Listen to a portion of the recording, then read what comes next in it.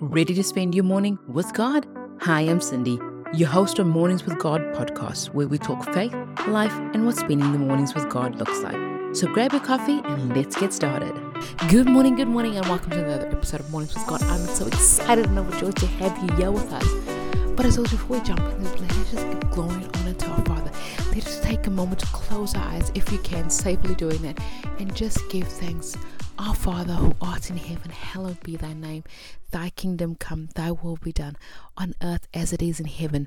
Give us this day our daily bread, and forgive us our trespasses, as we forgive those who trespass against us. And lead us not into temptation, but deliver us from evil. For thine is the kingdom, the power, and the glory, forever and ever. Amen. Good morning. How are you? Do you ever have one of those days where you need to just share something and spill something and oh my gosh, right? And for me, it's one of those moments where I wasn't planning on doing another episode. I wasn't planning on, after I just recorded the last one, to jump on and talk. But I just felt like I needed to, and I just needed to share this. And it is a moment of looking at what it is that you're trying to create, what it is that you're trying to do, where it is that you are going, whatever decision, what purpose you're looking at going in your life. And here's the thing. We need to not look at the double-mindedness, but actually make a firm decision, right? Make a decision on what is it you want to do in your life. And so many times we can, tussle and wrestle between two things or two outcomes. But what I actually wanted to encourage you is look. Instead of taking a situation and fighting against the opposition, against the stronghold, against the enemy, I want you to fight for something instead. Instead of fighting against the doctors and the system and the medical system, start fighting for your health. Start fighting for your victory. Start fighting for your body, for your organs, instead of fighting against the doctors, right? Take a different approach. Sometimes going the direct and full force scale attack is not the best outcome, because that requires more energy, and especially if your energy is waning and you've been through this fight for so long and you've had so many promises and you've had so many setbacks.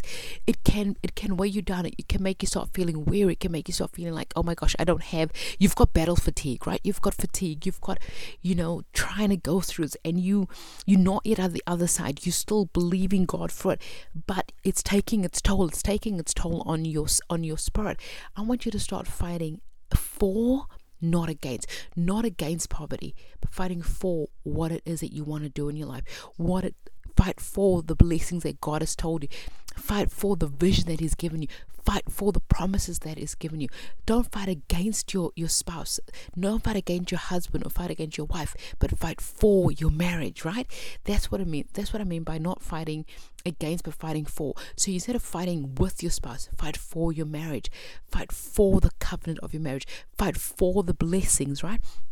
And rather go for than against, right? Because as I say, against, you're going to have to take so much more energy. But this is where I talk about the double-mindedness. You need to make a decision. Stop being in double-mindedness of this is the problem and only looking at the problem. Start looking at making a decision. What are you fighting for? Write down what it is that you're fighting for.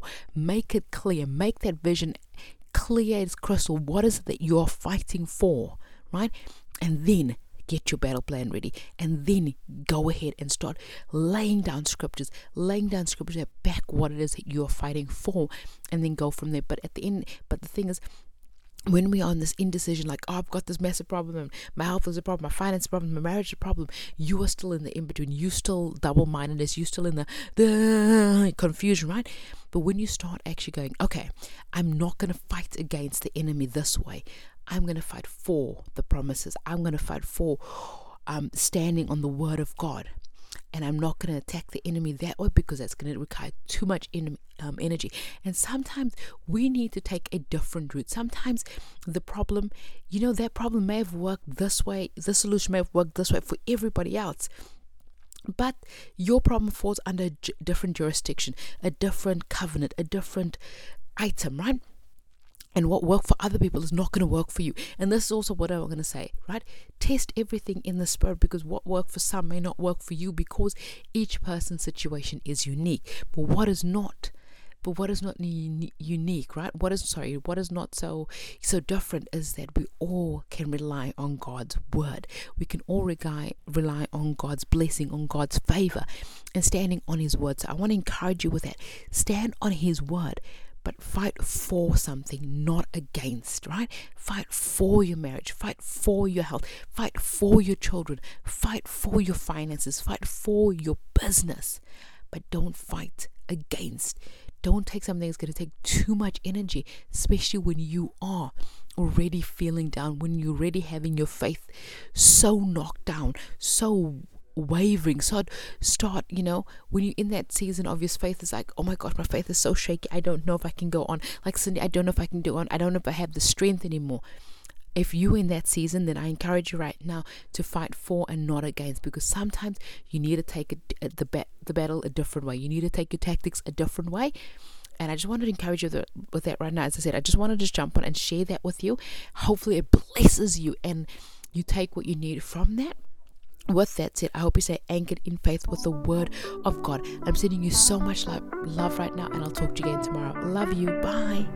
Thank you for spending another morning with me, and I can't wait for you to join me again tomorrow.